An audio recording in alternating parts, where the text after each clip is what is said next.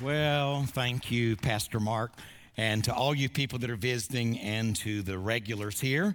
Most likely now you're thinking, my stars, I came to hear Pastor, and he's brought this guy in from the South. What's this all about? Well, I've been watching the series that you've been enjoying over the last couple of weeks, and it only stands to reason if you're going to be in this Summer Love series, you ought to bring somebody from Woodstock. So, the kids now are saying, what did he mean by that, Mom? Matter of fact, 26 years ago when Woodstock came after me, I remember asking, is that where they did that concert thing? So a little further north there, John, and sure enough in New York. But it is really good to be here. We have really bonded as a couple. Truth is, we've already lined up our vacations together to be with each other next year. We quickly are becoming BFFs, and so I'm grateful to God for your pastor and his wife and their entire family. We've had a great time. I haven't mentioned this in any of the services I've spoken so far, but we're vacationing in Panama City Beach. That's Redneck Riviera, and that's what they named it themselves. And my wife loves NASCAR, so you do the math. So we're enjoying ourselves there. And so the other day we slipped into a church down there. We just wanted to go to worship. Mark and I have been talking about how since we preach all the time, we hardly ever get to hear anyone else. So we just slipped in. The music was just starting. We wanted to sit on the back row. We got next to the back row. And we just sitting there minding our own business. They were singing. There was a tap on my shoulder. Pastor said, Johnny Hunt, what are you doing here? Man, we love you down here. We watch you on the web, yada, yada, yada. Would you please preach today? I'm thinking, he's kidding us. I've been pastoring 36 years. Never happened to me my whole life. I looked over at my wife, and she thought, I'd rather hear you than him. But anyway, just kidding. But so I ended up preaching for him. But I've had nothing on my schedule of traveling except to come over here and enjoy the Hoovers and then to be with you in the four services. So I'm delighted to be here. I'm teaching this morning from Psalms 103. In Psalms 103, we find the psalmist. He's getting a little older in life now. He's looking back and he's reflecting. He's at a point in his life that undoubtedly he's thinking about what's meant the most to him thus far in life. And so he begins with words that have been put to songs and words that most likely all of you have heard in some context. He says something like this: bless the Lord, O my soul, and all that's within me. Bless his holy name. All that's within me, every fiber of my being. I want to love the Lord my God with all my heart, with all my soul, and with all of my strength. Bless the Lord, O my soul, and forget not his benefits. And the question is, what are the benefits? And he lists 5. And we're going to just walk through those this morning. And they're just benefits that ought to cause praise to rise up within us. This prayer has been referred to as a self-transcending prayer. You may say, what do you mean, a self-transcending prayer? It means that the worshiper has gone into the presence of God, but he's gone there sort of sluggish in his soul. Truth is, like we are sometimes, when it's time to go and worship, we don't really want to go. Let me ask you a question. Have you ever gone to church when you didn't want to go? And by the way, don't raise your hand. It would really intimidate me. But the bottom line is that you really didn't want to be there. But then when you left, if you were bold, you said something like this: hey, Pastor, I got to just be honest with you this morning. I didn't really want to come this morning, but I'm telling you through the music and through your message, God spoke deep in the recesses of my heart, and I am thrilled that I came. In other words, here he is with a sluggish soul. He's having, listen to this, literally, here's how it translates.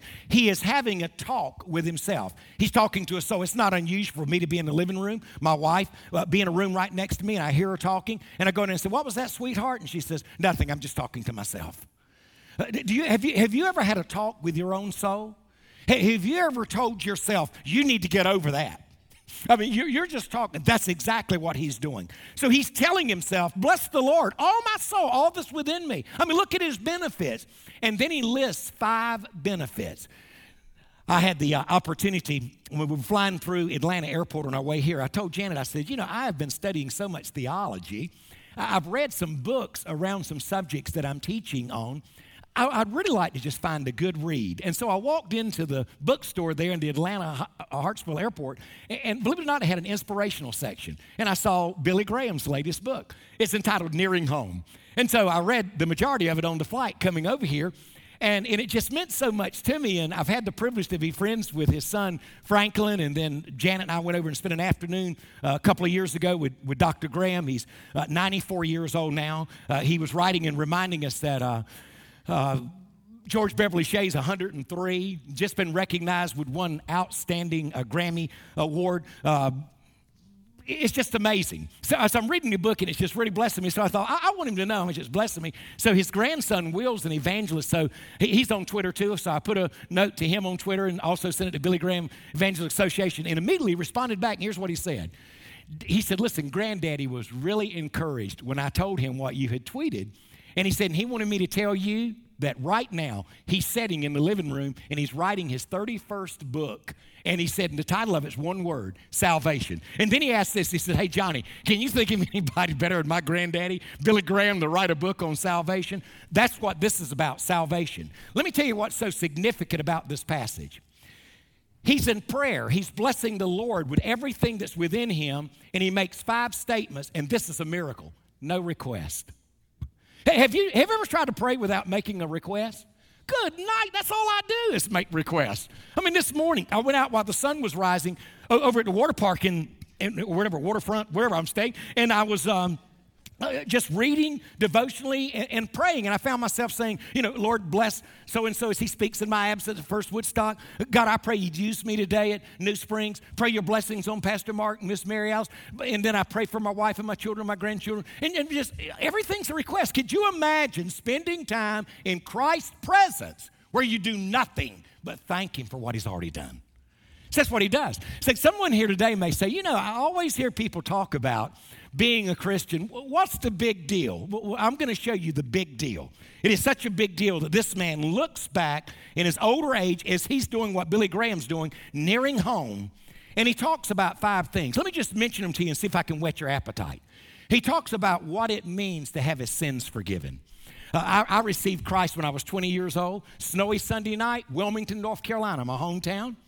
And I'd never been to an evening service, never been to a Bible study class. I'd never owned a Bible. My dad was an alcoholic, checked out when I was 7 years old. Mom raised 6 of us in a government project. I quit school when I was 16. No purpose, no direction in life. Managed a pool room for 4 years. All I ever desired to do was to be a pool hustler. And yet on that Sunday night, listen to this, the most significant single event that's ever taken place in my life. It's a big deal. Christ changed my life. My sins were forgiven.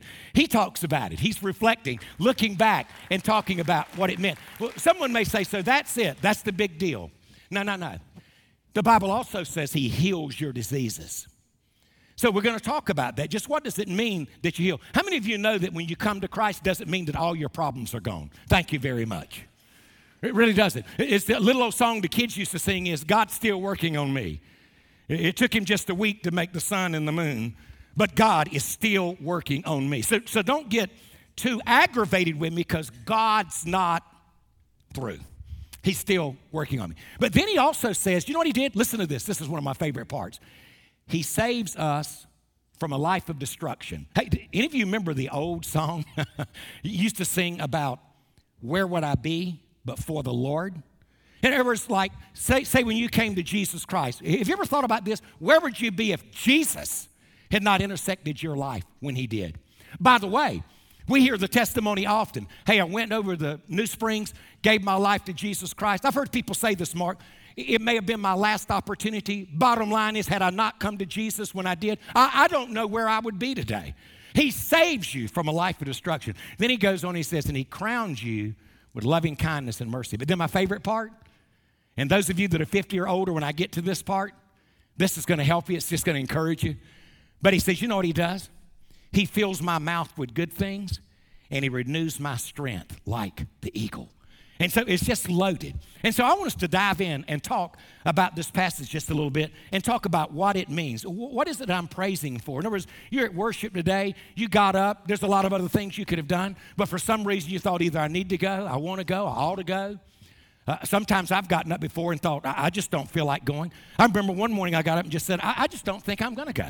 So a lot of people make the same decision and decide not to go. Matter of fact, I said to my wife, you tell me one good reason I should go. She said, you're the pastor. So anyway, I went. So in this passage, I want us to deal with these 5 thoughts and kind of just use this as a springboard, I pray here on the first day of the week to make a significant difference in our life. The Bible says, who forgives our iniquity. Anytime the word forgive is used in God's word, anywhere in Scripture, it always refers, without exception, to God's forgiveness of sinners. In other words, when somebody says, I've been forgiven, it means that you came sometime in your life to acknowledge that you were a sinner. I've had people to be offended when they want me to share the gospel, and I'd say, well, the Bible says all have sinned and come short of the glory of God. Do you realize you're a sinner? Well, I'm not that bad. Well, I never said that. When somebody asks me, do you realize you're a sinner? I'm thinking, hello, do I? Yes, sirree. I was at a table recently, and it's sort of something I practice, and I do it more when I'm by myself because I don't want anyone to ever think that I share my faith just to impress them. So I'm having lunch one day, and the lady's waiting on me, and I finally said, hey, ma'am, I'm getting ready to return thanks for this food. Anything I can pray for you about? She started crying. She looked at me and she said, oh, my God. She said, my dad died a year ago today, and I am struggling like ever. She said, are you an angel? I said, would you like to ask my wife? No. I'm not an angel. I'm a sinner. But I've been forgiven. I am a forgiven sinner. When he refers to our sins, he calls it iniquity. It pictures sin as something twisted or distorted.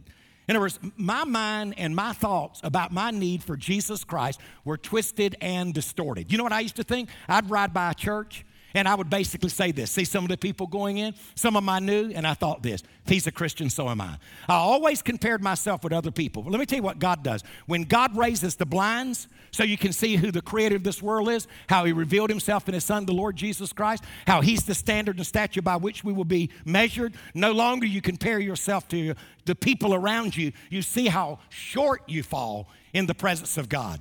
See, it was Isaiah when he went into the temple, and the Bible says the Lord was high and lifted up, and he began to say those words, holy, holy, holy is the Lord God Almighty.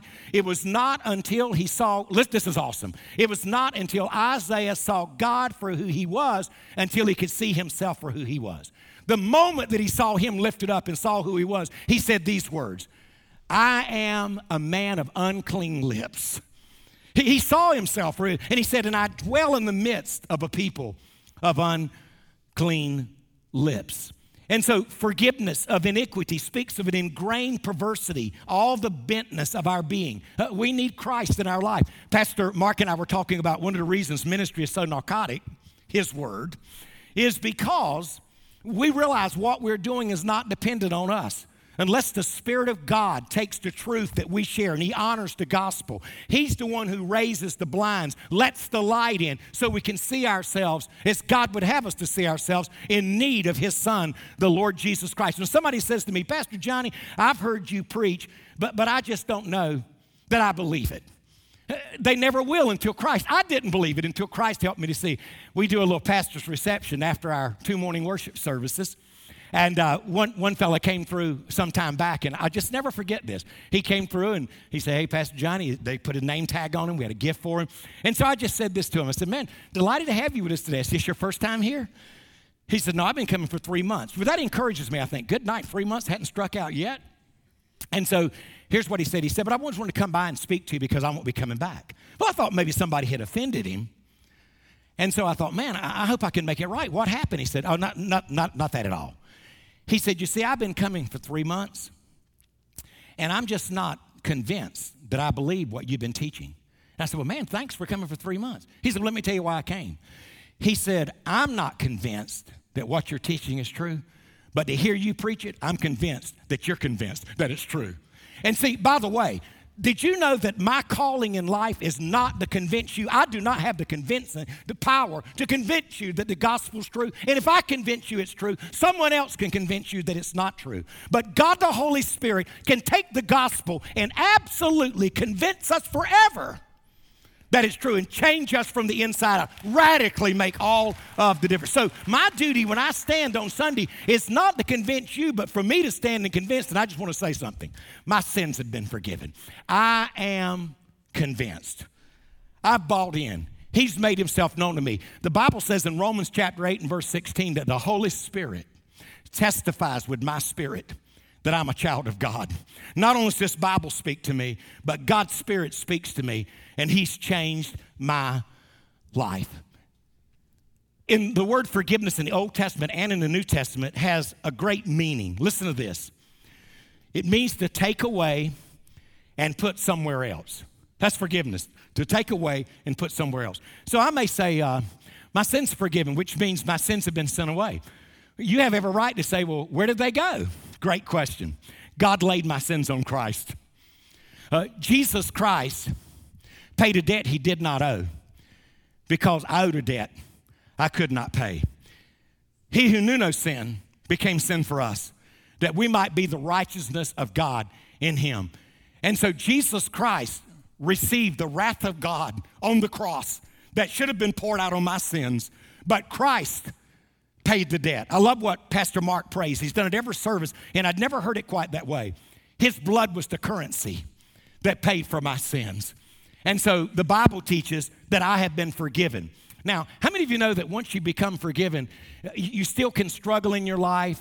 Other people may say, well, he says he's forgiven, but I know what he did to me one time, and they'll never forgive you. We struggle ourselves with forgiving ourselves for some of the things we've done. And did you know the Bible even says that Satan is the accuser of the brethren? Hey, have you ever heard this statement before? I'm trying to do what God wants me to do, and it's like the devil just sits here on my shoulder and whispers all kind of lies in my ears. John chapter 8, verse 44, Jesus Christ said, every lie that's ever been spoken, Satan is the originator of. But I don't understand that phrase. He's the accuser of the brethren. In the oldest wisdom literature in your Bible, it predates itself to the book of Genesis, is the book of Job. And people that have never read the Bible will still run around and say, I'll tell you, to work at this place, I need the patience of Job. Everybody knows about Job. And Job went through all of his difficulties, and God was giving us that for the first writings in the Bible. Well, the Bible teaches that the accuser of the brethren went up and made all kinds of accusations. He said, yeah, you think Job is serving you, but he don't just serve you for nothing. You take some things away from Job, he'll curse you to his face. And what did Job end up saying? The Lord giveth and the Lord taketh away. Blessed be the name of the Lord. I mean, it just, sign one up for Jesus. I mean, out of the park. Well, he accuses us. Comes to us sometimes and says, yeah, you're a Christian. Look how you're acting. Look what you're thinking. I was thinking one day when the devil stands before Jesus, listen carefully. I believe it's the only time he ever tells the truth. He said, what do you mean, Pastor Johnny? Why should he lie? The Bible speaks that Jesus Christ is omniscient. He knows everything. Why try to lie to someone that knows everything? And so he tells the truth. And by the way, he doesn't have to lie to bring up bad things on me. He can stand before him and say, hey, Jesus, Johnny Hunt, you claim he's one of your servants? Did you see how he treated that person when they told him his flight had been canceled? So he tells them. So question, Pastor Johnny, how do you feel the Lord Jesus responds when Satan accuses you before your heavenly Father? I believe he raises his hands and reminds them that the reason I'm forgiven is not because I'm perfect, but because he offered a perfect sacrifice. The book of Revelations reveals that when John, the apostle on the Isle of Patmos, saw Jesus Christ in heaven, he saw him as one slain from the foundation of the world. An old songwriter put it this way: the only thing there that's been made by man are the scars in the hands of Jesus. When you get to heaven, everything will be perfect in heaven except the scars and the marks that Jesus bears. You want me to personally just speak into that? I believe the reason it is because all through eternity, when we've been there 10,000 years, no one will stand and boast about what you did to get there. Everybody that will ever enter the gates will get there because of what he did. And so he just raises his hands.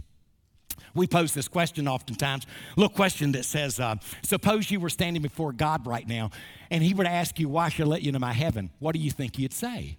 Well, I got to thinking and preaching a message along those lines one day, and after I preached the message, it inspired a song in my church, and the song became #1 contemporary song across America. There was all kinds of awards given, sold lots and lots of the songs. My oldest daughter, Deanna, married Jake Carswell. Her daddy is Eddie Carswell, which started the group New Song. They are the largest venue with their traveling group as any group in the world. They were here recently with 10 other bands. 560,000 people went to hear them sing last year. I mean, I'm telling you, Justin Bieber didn't have that type crowd last year. It's remarkable. I mean, they're #1 group of drawing people into a venue of anybody in the whole world. So I thought it was kind of cool. So The song says this, when we stand before the Lord, listen to me carefully, we will be speechless. Bible talks about this. If I had time, I'd go even deeper to show you where Jesus tells the story about people trying to come in without the right garment. And he says they were speechless. Have you noticed on television when they do a particular trial of some celebrity, how the person that is on trial never speaks a word? Never speaks a word. Their attorney speaks for them. Did you know that 1 John chapter 2, verse 2 says, we have an advocate with the Father, Jesus Christ the righteous? Did you know that we have a mediator between man and God, and that man is Jesus Christ? Do you know that we have an acting attorney? When I stand before God, if some angel were to step up and say, hey, Father, why does Johnny Hunt get to come in? I believe Jesus Christ would stand up with nail-scarred hands and say, Father, this one's with me. Part of the family. That's why I died on Calvary. That became the song, Father, this one's with me, became number one song. They recognized me, gave me a big plaque from the radio, from the producing company. It's on my wall in my office. And so Carswell and New Song came by and said, man, aren't you proud? You got a plaque. And I said, hey, guys, I'm proud of the credit, but I want some cash. But anyway, just kidding. He's the accuser of the brethren. So here it is. Bless the Lord, all my soul, all that's within me. Bless his holy name. Why? He forgives my crookedness.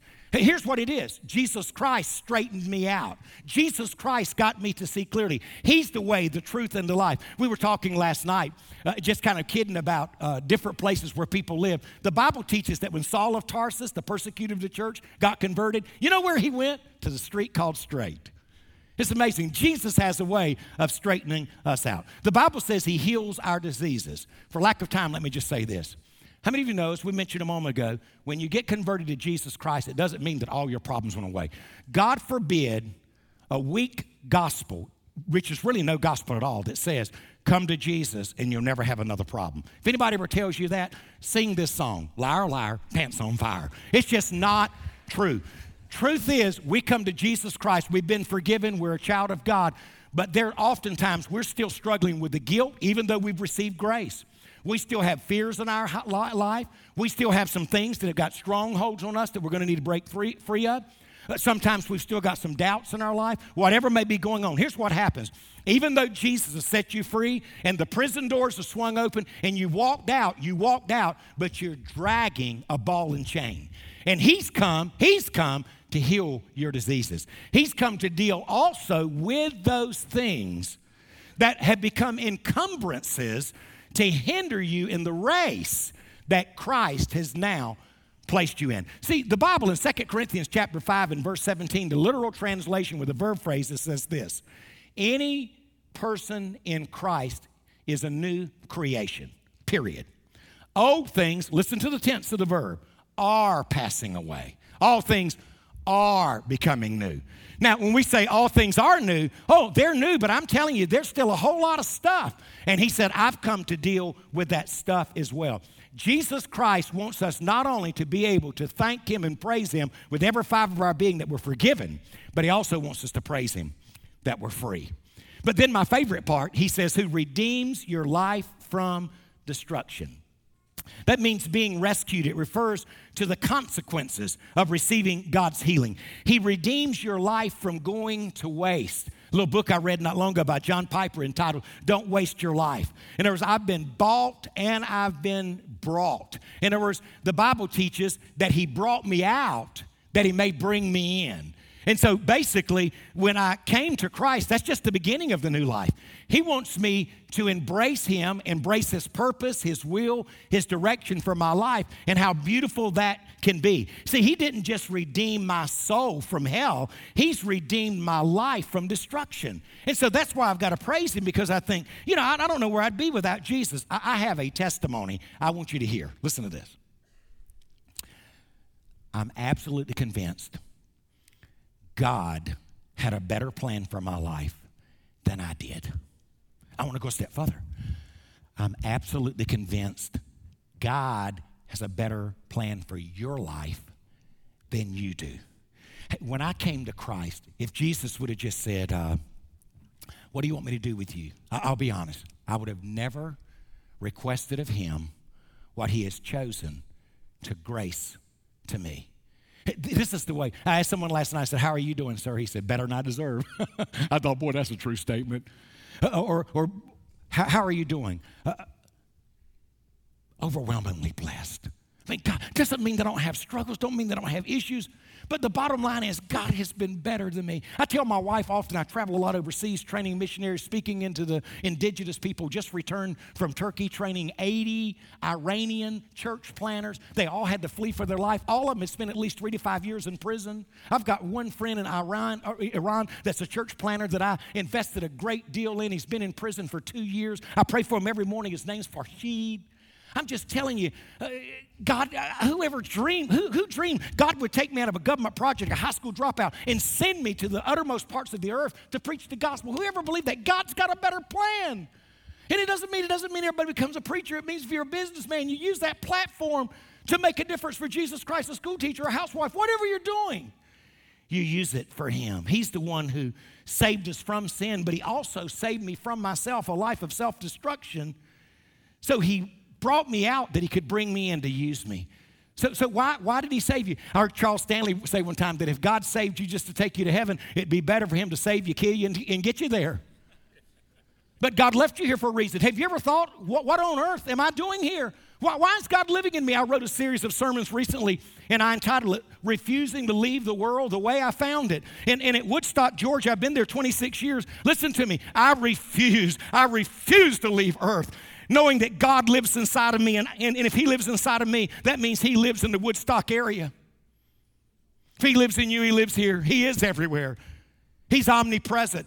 But if God lives in me, I'm telling you, Woodstock ought to look different when I leave there. And so we want to make a difference, and we have a lot to do, but we've impacted thousands of lives for his kingdom. Well, quickly, the Bible says, who crowns you with loving kindness and tender mercies. God lavishes positive blessings upon us. He crowns us. That is, he makes us a child of his king. I have a habit, I would call it an addiction. About 20 years ago, I started getting up every morning, putting the coffee on, grab my Bible, and I read the chapter in Proverbs that corresponds with the day. That means you can do it every month. And I realize there's 28 days, 30 days, and you just read ahead and you do it. So this morning, I sat out by the waterfront with an open Bible and a cup of coffee, and I read Proverbs 22.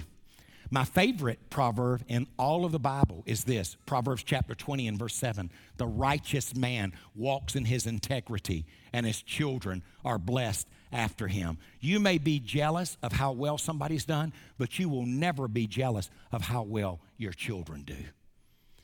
He blesses your children after him.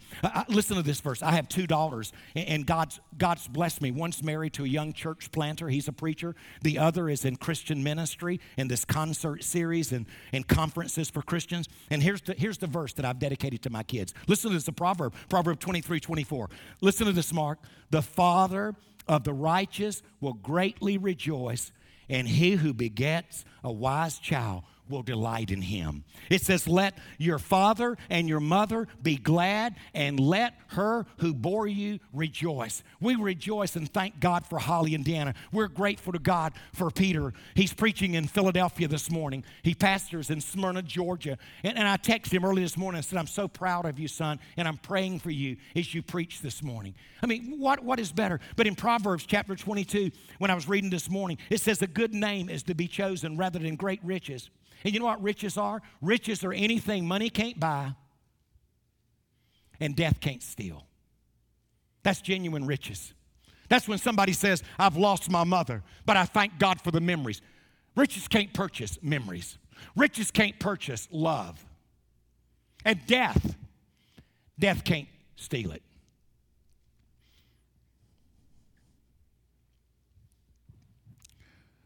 I've been married to my wife for 41 years. And we've had a wonderful relationship. She was 17 days when we got married. Now, I just need to say to all of you teenagers are here and you're thinking, see mama? Here's what I want to say to you. That was back in those days, and that would be, say, equivalent to about 30 today if you translate the Greek New Testament. I thought that would bring around. You're welcome. Thank you very much. And somebody said, what in the world did you get married so young for? Well, I got tired of taking her home.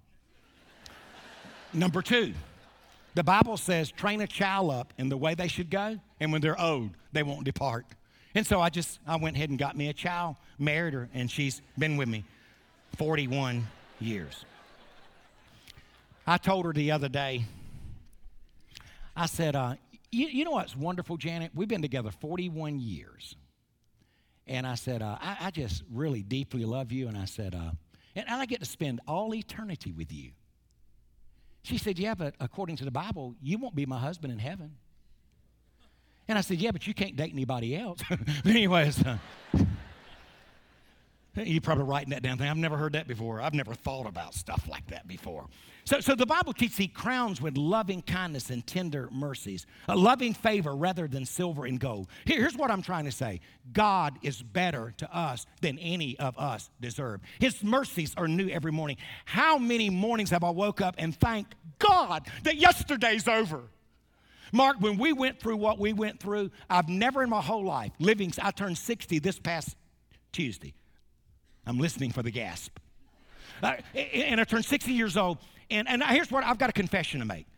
2010 is the only year I've ever, at the end of the year, said, thank God this year is over.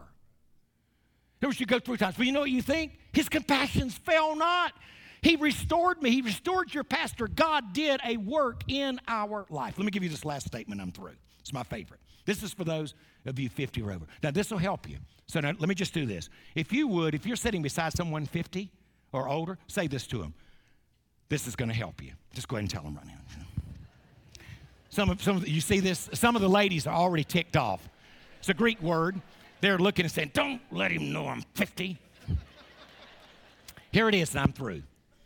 Who satisfies your mouth with the good things so that your youth is renewed like the eagles. Now listen, you got to listen carefully here because I read that, and one of the things I do is I pull down my study helps to make sure I understand every word.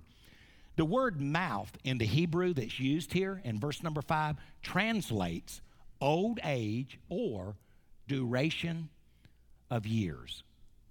So here's how it reads. Who satisfies your old age or your duration of years with good things so that, purposeful statement, your youth is renewed like the eagle. What in the world does that mean? It's referring to what's called the molting process with an eagle. As an eagle grows older, he loses feathers, and God gives him new ones. It's a picture of renewing strength. The Bible puts it this way in the book of Romans. The outward man perishes, but the inward man is renewed day by day. D.L. Moody said he prayed for 4 months during a dry spell in his life. He said he'd say, God, show me yourself. Instead of God showing him himself, all he showed him is himself. He said, God showed me some things that he was not pleased with. He said, I got them all confessed out, and at the end of 4 months, he said, God renewed me. Listen to the statement. D.L. Moody said, God so renewed me that on one occasion, I actually thought about praying that he would stay his hand on my life because I felt my body was too fragile to receive more of his fullness. He said, here's what happened. God so renewed me that the next 4 years were greater than all the years I'd known in serving the Lord. I wonder if there's someone here that needs to be renewed in your faith. I'll just close with this story. One of my favorite characters in the Bible is Caleb. You remember Joshua and Caleb, don't you? They're the ones that went into the promised land. They came out and said, this is ours, it's like bread. Let's go for it. And the other 10 said, we are like grasshoppers in their sight. We can't take the land. Joshua was 40 years old. They wandered for 40 years, then it took 5 years to conquer the land. After they conquered the land, they got together, and Joshua was going to distribute the land to the different tribes, and he came to Caleb, and here's what he said. This is why Caleb's one of my favorites. He said, Caleb, what part of the land would you like? He said, give me the mountains of Hebron. Pastor, what's so significant about that? 45 years prior, here's what he said. Lord, I want the mountains of Hebron. Here's a great statement to go home on.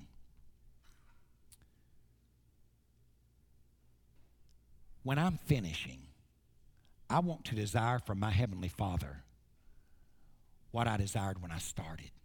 That first love, what God put in my heart. But there's so many distractions. There's so many things we begin to take for granted.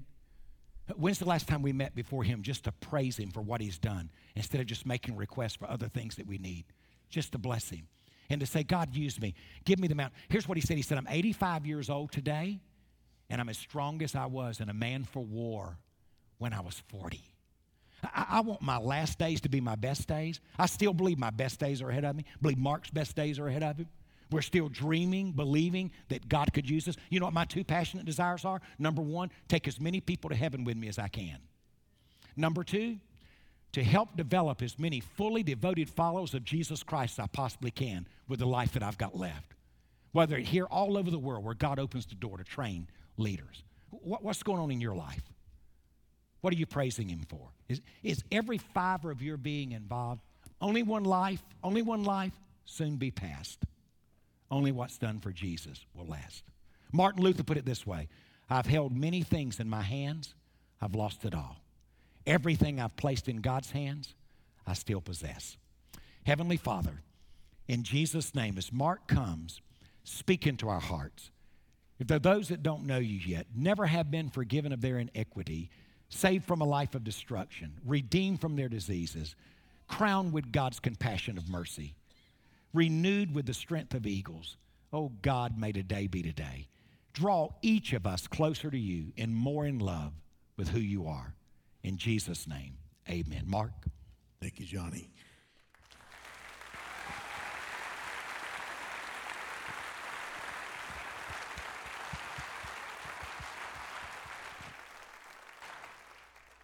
In all four services I've gotten to listen to Johnny this weekend, I just have loved the part where he talked about Jesus flipping his hands up in heaven when the accuser comes, revealing the nail scars.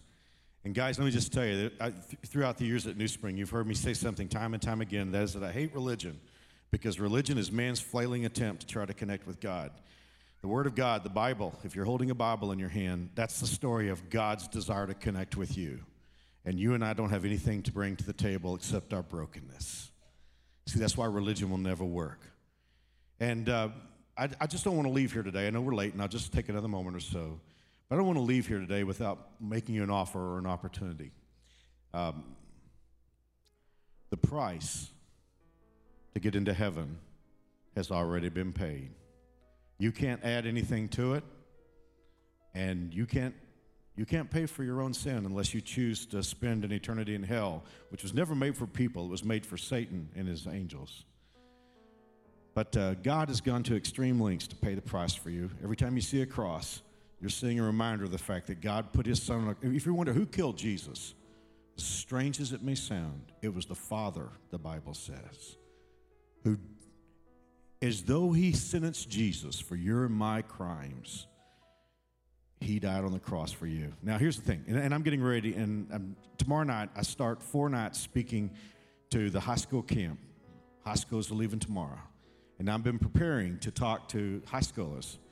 And I've been studying the scriptures. And here's one thing that I saw, and I'll be bringing this talk tomorrow night. From the end of the Bible, where the Antichrist requires the mark on the forehead, all the way back to the beginning of Cain and Abel, the Bible is one story after another of people who had to make a choice, either for God or against Him. There is no middle ground where Jesus is concerned. You know, you can't kiss up to Jesus one day and flip Him off the next. It is all about having a relationship where you have made a decision. You don't have to bring anything. You can't earn it, but you do have to decide. You have to settle. In fact, I was thinking about this. Our theme this week is devotion. You know what the middle word of devotion is? Vote. Later on this year, you're going to vote. You're going to make a choice. And I want to encourage you, if you haven't made your choice to receive the one who loves you so much that He would go to the ultimate extreme to pay for your eternal life, I want you to make that decision today. You say, Mark, I don't understand everything about it. Hey, I was 8 years old when I prayed to receive Christ. I'm 55. I'll turn 56 in a few weeks. I still don't understand everything about it. Guys, listen to me, please. Here's what I get. God has made me an offer of a free gift. I'm not very bright, but I know how to say yes. And all I'm asking is that you'll say yes to him. I'm going to pray a prayer with you. This is not an incantation. These are just words that summon up feelings. And if you have these feelings and you mean this from your heart, there is a living, resurrected Jesus on the other end. Listen, you won't have to talk him into it. He's bending over listening for you right now.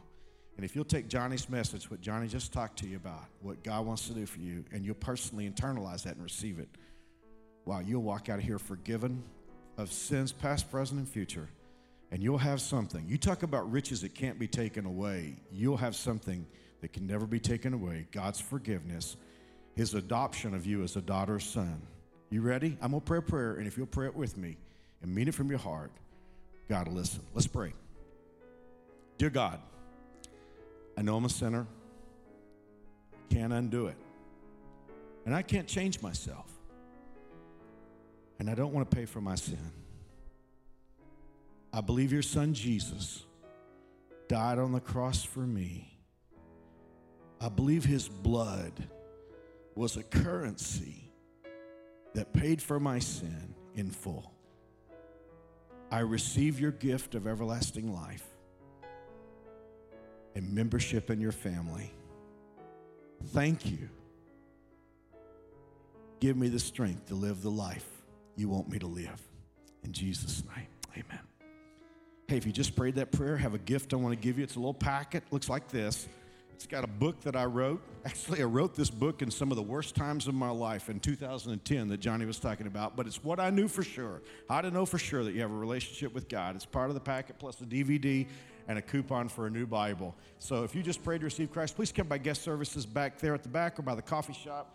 Guys, next weekend, we're going to go right back to Summer of Love. I'll be talking about how sexy commitment is. I know that may sound strange, but you got to be back to hear it next week. Ryan.